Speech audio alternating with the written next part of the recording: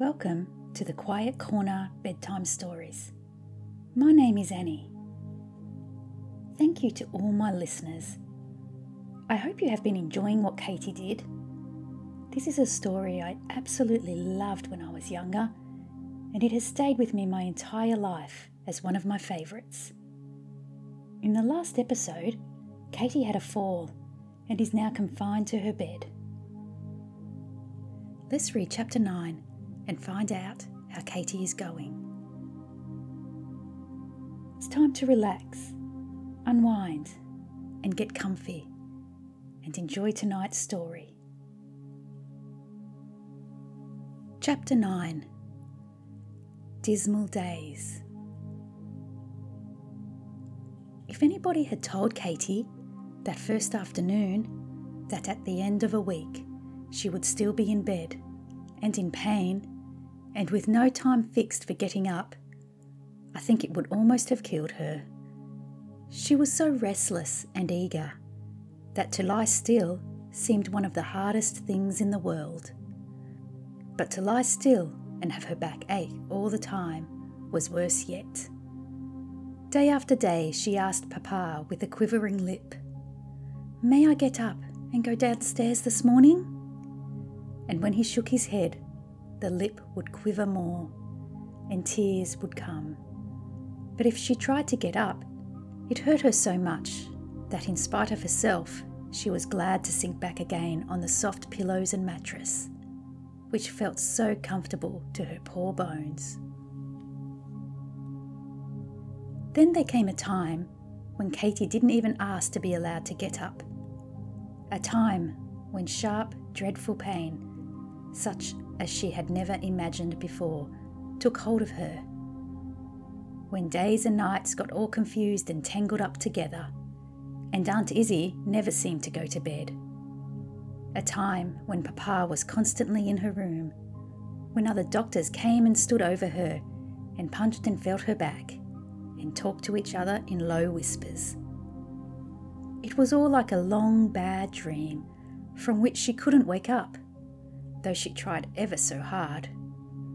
Now and then she would rouse a little and catch the sound of voices, or be aware that Clover or Elsie stood at the door crying softly, or that Aunt Izzy in slippers was going about the room on tiptoe. Then all these things would slip away again, and she would drop off into a dark place where there was nothing but pain and sleep, which made her forget pain and so seemed the best thing in the world. We will hurry over this time, for it is hard to think of our bright Katy in such a sad plight. By and by, the pain grew less and the sleep quieter. Then, as the pain became easier still, Katy woke up, as it were, began to take notice of what was going on about her, to put questions. "How long have I been sick?" she asked one morning. "It is 4 weeks yesterday," said Papa. "4 weeks?" said Katy. "Why, I didn't know it was so long as that. Was I very sick, Papa?" "Very, dear, but you are a great deal better now." "How did I hurt me when I tumbled out of the swing?" asked Katy, who was in an unusually wakeful mood. "I don't believe I could make you understand, dear. But try, Papa." "Well, did you know that you had a long bone down your back, called a spine?" "I thought that was a disease," said Katy. "Clover said that Cousin Helen had the spine." "No, the spine is a bone. It is made up of a row of smaller bones, or knobs, and in the middle of it is a sort of rope of nerves called the spinal cord. Nerves, you know, are things that we feel with. Well, this spinal cord is rolled up for safekeeping in a soft wrapping called membrane.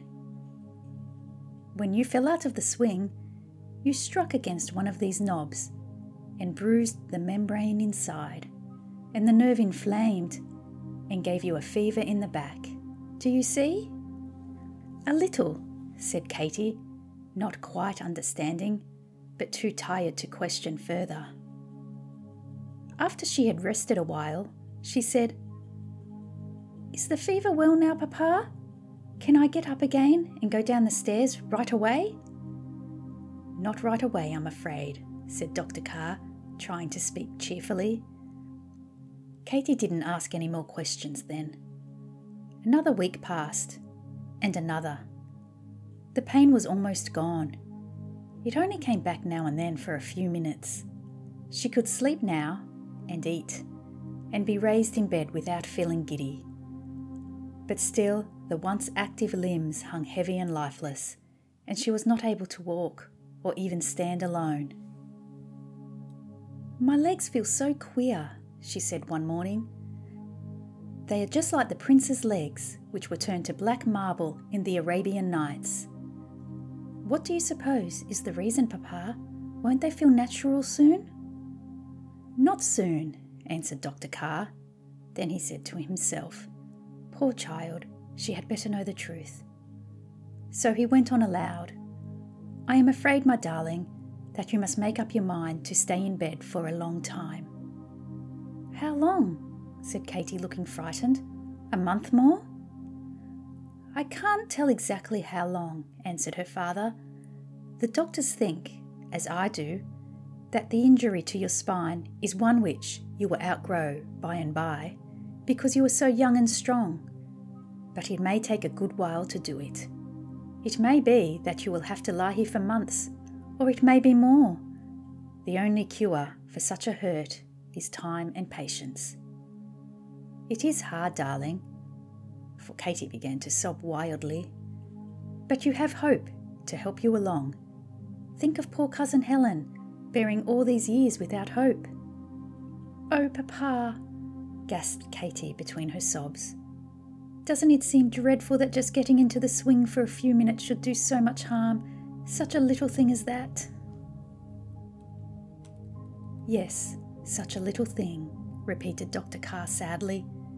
"And it was only a little thing too, forgetting Aunt Izzie's order about the swing, just for the want of the small horseshoe nail of obedience, Katy." Years afterwards, Katy told somebody that the longest 6 weeks of her life were those which followed this conversation with Papa. Now that she knew there was no chance of getting well at once, the days dragged dreadfully. Each seemed duller and dismaler than the day before. She lost her heart about herself and took no interest in anything. Aunt Izzie brought her books, but she didn't want to read or to sew. Nothing amused her. Clover and Cece would come and sit with her, but hearing them tell about their plays and the things they had been doing made her cry so miserably that Aunt Lizzie wouldn't let them come often. They were very sorry for Katy, but the room was so gloomy and Katy so cross that they didn't mind much not getting allowed to see her. In those days, Katy made Aunt Izzie keep the blinds shut tight, and she lay in the dark thinking how miserable she was and how wretched all the rest of her life was going to be. Everybody was very kind and patient with her, but she was too selfishly miserable to notice it. Aunt Izzie ran up and down stairs and was on her feet all day trying to get something which would please her. But Katy hardly said thank you and never saw how tired Aunt Izzie looked. So long as she was forced to stay in bed, Katy could not be grateful for anything that was done for her. But doleful as the days were, they were not so bad as the nights when, after Aunt Izzie was asleep, Katy would lie wide awake and have long hopeless fits of crying. At these times she would think of all the plans she had made for doing beautiful things when she was grown up. "And now I shall never do any of them," she would say to herself, "only just lie here. Papa says I may get well by and by, but I shan't, I know I shan't. And even if I do, I shall have wasted all these years, and the others will grow up and get ahead of me, and I shan't be a comfort to them or to anybody else. Oh dear, how dreadful it is." The first thing which broke in upon this sad state of affairs was a letter from Cousin Helen, which Papa brought one morning and handed to Aunt Izzy. "Helen tells me she's coming home this week," said Aunt Izzy from the window, where she had gone to read the letter. "Well, I'm sorry, but I think she's quite right not to stop. It's just as she says. One invalid at a time is enough in a house. I'm sure I have my hands full with Katy." "Oh, Aunt Izzy," cried Katy, "is Cousin Helen coming this way when she goes home? Oh, do make her stop. If it's just for one day, do ask her. I want to see her so much. I can't tell you how much. Won't you? Please, please, dear Papa." She was almost crying with eagerness. "Why, yes, darling, if you wish it so much," said Dr. Carr. "It will cost Aunt Izzy some trouble, but she's so kind, but I'm sure she'll manage it if it is to give you so much pleasure.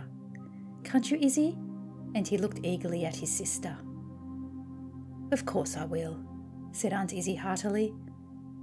Katy was so glad that, for the first time in her life, she threw her arms of her own accord around Aunt Izzy's neck and kissed her. "Thank you, dear Auntie," she said. Aunt Izzy looked as pleased as could be. She had a warm heart hidden under her fidgety ways. Only Katy had never been sick before to find it out. For the next week, Katy was feverish with expectation. At last Cousin Helen came. This time, Katy was not on the steps to welcome her, but after a little while, Papa brought Cousin Helen in his arms and sat her in a big chair beside the bed. "How dark it is," she said after they had kissed each other and talked for a minute or two. "I can't see your face at all. Would it hurt your eyes to have a little more light?" "Oh no," answered Katy. "It don't hurt my eyes. Only I hate to have the sun come in. It makes me feel worse somehow." "Push the blind open a little bit then, Clover." And Clover did so. "Now I can see," said Cousin Helen. It was a forlorn-looking child which she saw lying before her. Katy's face had grown thin, and her eyes had red circles about them from continual crying. Her hair had been brushed twice that morning by Aunt Izzy, but Katy had run her fingers impatiently through it till it stood out above her head. She wore a calico dressing gown, which, though clean, was particularly ugly in pattern, and the room, for all its tidiness, had a dismal look, with the chair set up against the wall and a row of medicine bottles on the chimney-piece. "Isn't it horrid?" sighed Katy as Cousin Helen looked around. "Everything's horrid, but I don't mind so much now that you've come.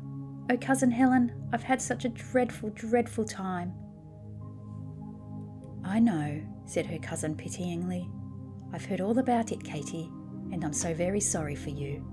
It is a hard trial, my poor darling." "But how do you do it?" cried Katy. "How do you manage to be so sweet and beautiful and patient when you're feeling badly all the time and can't do anything, or walk, or stand?" Her voice was lost in sobs. Cousin Helen didn't say anything for a little while. She just sat and stroked Katy's hand. "Katy," she said at last, "has Papa told you that he thinks you are going to get well?" "Yes," replied Katy, "he did say so, but perhaps it won't be for a long, long time, and I wanted to do so many things, and now I can't do anything at all." "What sort of things?" "Study and help people and become famous. And I wanted to teach the children. Mamma said I must take care of them, and I mean to. And now I can't go to school or learn anything myself. And if I ever do get well, the children will be almost grown up, and they won't need me." "But why must you wait till you get well?" asked Cousin Helen, smiling. "Why, Cousin Helen, what can I do here lying in bed?" "A good deal. Shall I tell you, Katy? What it seems to me that I should say to myself if I were in your place." "Yes, please," replied Katy wonderingly. "I should say this: 'Now, Katy Carr, You wanted to go to school and learn to be wise and useful. And here's a chance for you. God is going to let you go to His school, where He teaches all sorts of beautiful things to people. Perhaps He will only keep you for 1 term, or perhaps it may be for 3 or 4. But whichever it is, you must make the very most of the chance, because He gives it to you Himself. But what is this school? Asked Katy. I don't know what you mean. It is called the School of Pain, replied Cousin Helen with her sweetest smile. And the place where the lessons are to be learned is this room of yours. The rules of the school are pretty hard, but the good scholars, who keep them best, find out after a while how right and kind they are. And the lessons aren't easy, but the more you study, the more interesting they become. What are the lessons? Asked Katy, getting interested and beginning to feel as if Cousin Helen were telling her a story. Well, there's the lesson of patience. That's one of the hardest studies. You can't learn much of it at a time, but every bit you get by heart makes the next bit easier. And there's the lesson of cheerfulness, and the lesson of making the best of things. Sometimes there isn't anything to make the best of, remarked Katy dolefully. Yes, there is. Always. Everything in the world has 2 handles. Didn't you know that? One is a smooth handle. If you take hold of it, the thing comes up lightly and easily. But if you seize the rough handle, it hurts your hand and the thing is hard to lift. Some people always manage to get hold of the wrong handle. Is Aunt Izzy a thing? Asked Katy. Cousin Helen was glad to hear her laugh. Yes, Aunt Izzy is a thing, and she has a nice pleasant handle too, if you just try to find it. And the children are things also, in one sense. All their handles are different. You know, human beings aren't just made alike, like red flower pots. We have to feel and guess before we can make out just how other people go, and how we ought to take hold of them. It is very interesting. I advise you to try it, and while you are trying, you will learn all sorts of things which will help you to help others. If only I could, sighed Katy. Are there any other studies in the school, Cousin Helen? Yes, there's the lesson of hopefulness. That class has ever so many teachers. The son is one. He sits outside the window all day, waiting a chance to slip in and get at his pupil. He's a first-rate teacher too. I wouldn't shut him out if I were you. Every morning, the first thing when I wake up, I would say to myself, I am going to get well, so Papa thinks, because it may be tomorrow, so in case this should be the last day of my sickness, let me spend it beautifully and make my sick room so pleasant that everybody would like to remember it. Then there is one more lesson, Katy, the lesson of neatness. Schoolrooms must be kept in order, you know. A sick person ought to be as fresh and dainty as a rose. But it is such a fuss, pleaded Katy. I don't believe you've any idea what a bother it is to always be nice and in order. You never were careless like me, Cousin Helen. You were born neat. Oh, was I? Said her cousin. Well, Katy, we won't dispute that point. But I'll tell you a story if you like, about a girl I once knew who wasn't born neat.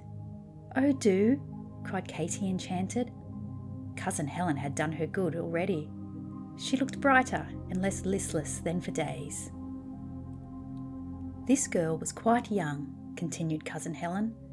She was strong and active and liked to run and climb and ride and do all sorts of jolly things. One day something happened, an accident, and they told her that all the rest of her life she had to go lie on her back and suffer pain and never walk any more or do any of the things she enjoyed most. Just like you and me, whispered Katy, squeezing Cousin Helen's hand. Something like me, but not so much like you, because, you know, we hope you are going to get well one of these days. The girls didn't mind it so much when they first told her, for she was so ill that she felt sure she would die. But when she got better, and began to think of the long life which lay before her, that was worse than ever the pain had been. She was so wretched that she didn't care what became of anything or how anything looked. She had no Aunt Izzy to look after things, so her room soon got into a dreadful state. It was full of dust and confusion and dirty spoons and all sorts of medicines. She kept the blinds shut and let her hair tangle every which way, and altogether was a dismal spectacle. This girl had a dear old father, went on Cousin Helen, who used to come every day and sit beside her bed. One morning he said to her, "My daughter, I'm afraid you've got to live in this room for a long time. Now there's one thing I want you to do for my sake." "What's that?" she asked, surprised to hear there was anything left which she could do for anybody. "I want you to turn out all these medicine bottles and make your room pleasant and pretty for me to come and sit in. You see, I shall spend a good deal of my time here. Now, I don't like dust and darkness. I like to see flowers on the table and sunshine in at the window. Will you do this to please me?" "Yes," said the girl, but she gave a sigh, and I am afraid she felt as if it was going to be a dreadful trouble. "Then another thing," continued her father. "I want you to look pretty. Can't nightgowns and wrappers be trimmed and made becoming just as much as dresses? A sick woman who isn't neat is a disagreeable object. Do, to please me, send for something pretty, and let me see you looking nice again. I can't bear to have my Helen turn all dirty and untidy." "Helen!" exclaimed Katy with wide open eyes. "Was it you?" "Yes," said her cousin, smiling. "It was, although I didn't mean to let the name slip out so soon. So after my father was gone away, I sent for a looking-glass. Such a sight, Katy! My hair was a perfect mouse's nest, and I had frowned so much that my forehead was all crisscrossed with lines of pain, till it looked like an old woman's." Katy stared at Cousin Helen's smooth brow and glossy hair. "I can't believe it," she said. "Your hair never could be rough." "Yes, it was. Worse a great deal than yours looks now. But that peep in the glass did me good. I began to think how selfishly I was behaving, and to desire to do better. And after that, when the pain came on, I used to lie and keep my forehead smooth with my fingers, and try not to let my face show what I was enduring. So by and by the wrinkles wore away, and though I am a good deal older now, they have never come back." It was a great deal of trouble at first to have to think and plan to keep my room and myself looking nice, but after a while it grew to be a habit, and then it became easy, and the pleasure it gave my dear father repaid for all. He had been proud of his active, healthy girl, but I think she was never such a comfort to him as his sick one lying there in her bed. My room was his favourite sitting place, and he spent so much time there that now the room and everything in it makes me think of him. There were tears in Cousin Helen's eyes as she ceased speaking, but Katy looked bright and eager. It seemed somehow to be a help, as well as a great surprise, that ever there should have been a time when Cousin Helen was less perfect than she was now. "Do you really think I could do so too?" she asked. "Do what? Comb your hair?" Cousin Helen was smiling now. "Oh no, be nice and sweet and patient and a comfort to people. You know what I mean. I am sure you can if you try." "But what would you do first?" asked Katy, who, now that her mind had now grasped a new idea, was eager to begin. "Well, first I would open the blinds and make the room look a little less dismal. Are you taking all those medicines in the bottles now?" "No, only that big one with the blue label." "Then you might ask Aunt Izzy to take away the others. And I'd get Clover to pick a bunch of fresh flowers every day for your table. By the way, I don't see the little white vase." "No, it got broken the very day after you went away. The day I fell out of the swing," said Katy sorrowfully. "Never mind, pet. Don't look so doleful. I know the tree those vases grow upon, and you shall have another. Then after the room is made pleasant, I would have all my lesson books fetched up, if I were you, and I would study a couple of hours every morning." "Oh," cried Katy, making a wry face at the idea. Cousin Helen smiled. "I know," said she. "It sounds like dull work, learning geography and doing sums up here all by yourself. But I think if you make the effort, you'll be glad by and by. You won't lose so much ground, you see. Won't slip back quite so far in your education. And then, studying will be like working at a garden, where things don't grow easily. Every flower you raise will be a sort of triumph, and you will value it twice as much as a common flower which has cost no trouble." "Well," said Katy rather forlornly, "I'll try, but it won't be a bit nice studying without anybody to study with me. Is there anything else, Cousin Helen?" Just then the door creaked, and Elsie timidly put her head into the room. "Oh, Elsie, run away!" cried Katy. "Cousin Helen and I are talking. Don't come just now." Katy didn't speak unkindly, but Elsie's face fell and she looked disappointed. She said nothing, however, but shut the door and stole away. Cousin Helen watched this little scene without speaking. For a few minutes after Elsie was gone, she seemed to be thinking. "Katy," she said at last, "you were just saying now that one of the things you were sorry about was that while you were ill, you could be of no use to the children. Do you know, I don't think you have that reason for being sorry." "Why not?" said Katy, astonished. "Because you can be of use. It seems to me that you have more of a chance with the children now than you ever could have had when you were well and flying about as you used to. You might do almost anything you liked with them." "I can't think what you mean," said Katy sadly. "Why, Cousin Helen, half the time I don't even know where they are or what they are doing, and I can't get up and go after them, you know." "But you can make your room such a delightful place that they will want to come to you. Don't you see? A sick person has one splendid chance. She is always on hand. Everybody who wants her knows just where to go. If people love her, she gets naturally to be the heart of the house. Once you make the little ones feel that your room is the place of all others to come to when they are tired, or happy, or grieved, or sorry about anything, and that the Katy who lives there is sure to give them a loving reception, and the battle is won. For, you know, we would never do people good by lecturing, only by living their lives with them and helping a little here and a little there to make them better. And when one's own life is laid aside for a while, as yours is now, that is the very time to take up other people's lives, as we can't do when we are scurrying and bustling over our own affairs. But I didn't mean to preach a sermon. I'm afraid you're tired." "No, I'm not a bit," said Katy, holding Cousin Helen's hand tight in hers. "You can't think how much better I feel. Oh, Cousin Helen, I will try." "It won't be easy," replied her cousin. "There will be days when your head aches and you feel cross and fretted and don't want to think of anyone but yourself. And there'll be other days when Clover and the rest will come in, as Elsie did just now, and you'll be doing something else and will feel as if their coming was a bother.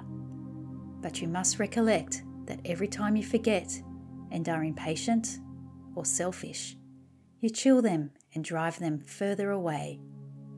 They are loving little things and are so sorry for you now that nothing you do makes them angry. But by and by they will get used to having you sick, and if you haven't won them as friends, they will grow away from you as they get older." Just then, Dr. Carr came in. "Oh, Papa, you haven't come to take Cousin Helen, have you?" cried Katy.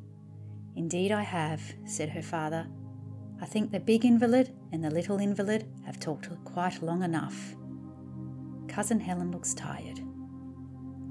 For a minute, Katy felt just like crying, but she choked back the tears. "My first lesson in patience," she said to herself, and managed to give a faint, watery smile as Papa looked at her. "That's right, dear," whispered Cousin Helen as she bent forward to kiss her. "And one last word, Katy. In this school to which you and I belong, there is one great comfort, and that is that the teacher is always at hand. He never goes away. If things puzzle us, there he is, close by, ready to explain and make all easy. Try to think of this, darling, and don't be afraid to ask him for help if the lesson seems too hard."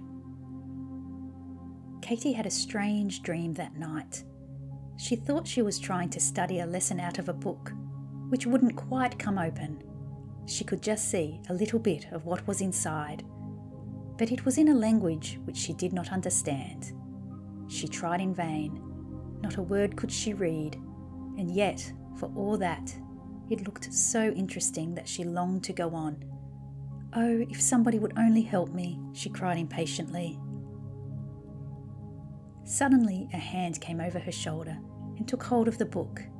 It opened at once and showed the whole page. And then the forefinger of the hand began to point to line after line. And as it moved, the words became plain, and Katy could read them easily. She looked up. There, stooping over her, was a great beautiful face. The eyes met hers, the lips smiled. "Why didn't you ask me before, little scholar?" said a voice. "Why, it is you, just as Cousin Helen told me," cried Katy. She must have spoken in her sleep, for Aunt Izzy half woke up and said, "What is it? Do you need anything?" The dream broke, and Katy woke to find herself in bed with the first sunbeams struggling in at the window, and Aunt Izzy raised on her elbow, looking at her with a sort of sleepy